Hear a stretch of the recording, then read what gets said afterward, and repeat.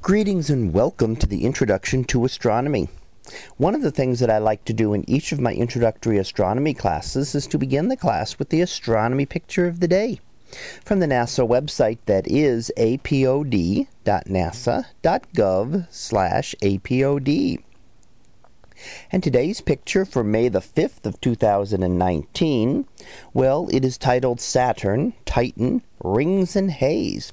So what do we see here? Well, this is an image taken by the Cassini spacecraft, which spent more than a decade orbiting Saturn. And we're still going through lots of the images and lots of the data that it had collected. And here we do see, stretching across the screen, the rings of Saturn. This is from a view almost within the plane of the ring, so you can get an idea of how thin they are.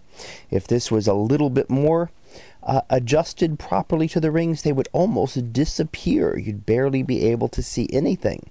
So the rings are actually incredibly thin, much thinner than a piece of paper to scale.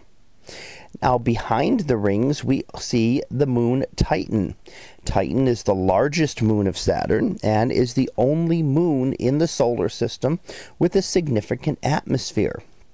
And we can see that here. We can see the solid portion, which completely blocks out, which is not reflecting any light, blocking out all sunlight. And we can see the haze around it, which is the atmosphere.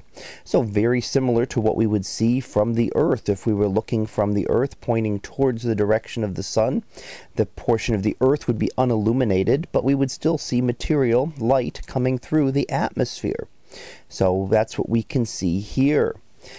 Now this is actually a view that you can never get from Earth, because from Earth you will always see the illuminated face of the outer planets because of their perspective relative to the sun. They are always further away from the sun than us, so we are always looking out into the solar system for them.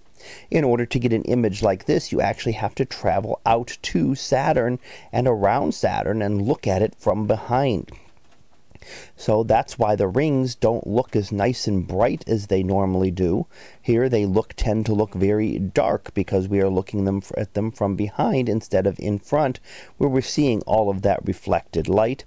And similarly with Titan, normally we would see it just as a glowing dot in the sky.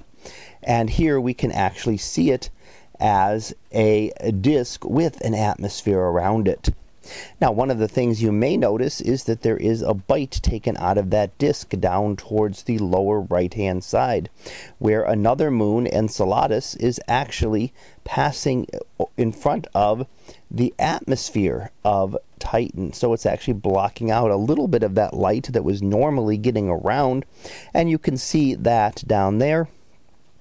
And if you have really good eyes, you may be able to see some of the icy jets towards the bottom of Enceladus that are from the interior, where volcanic activity actually erupts jets of ice and water out in the outer solar system, much as molten rock and lava are erupted here in the inner part of the solar system.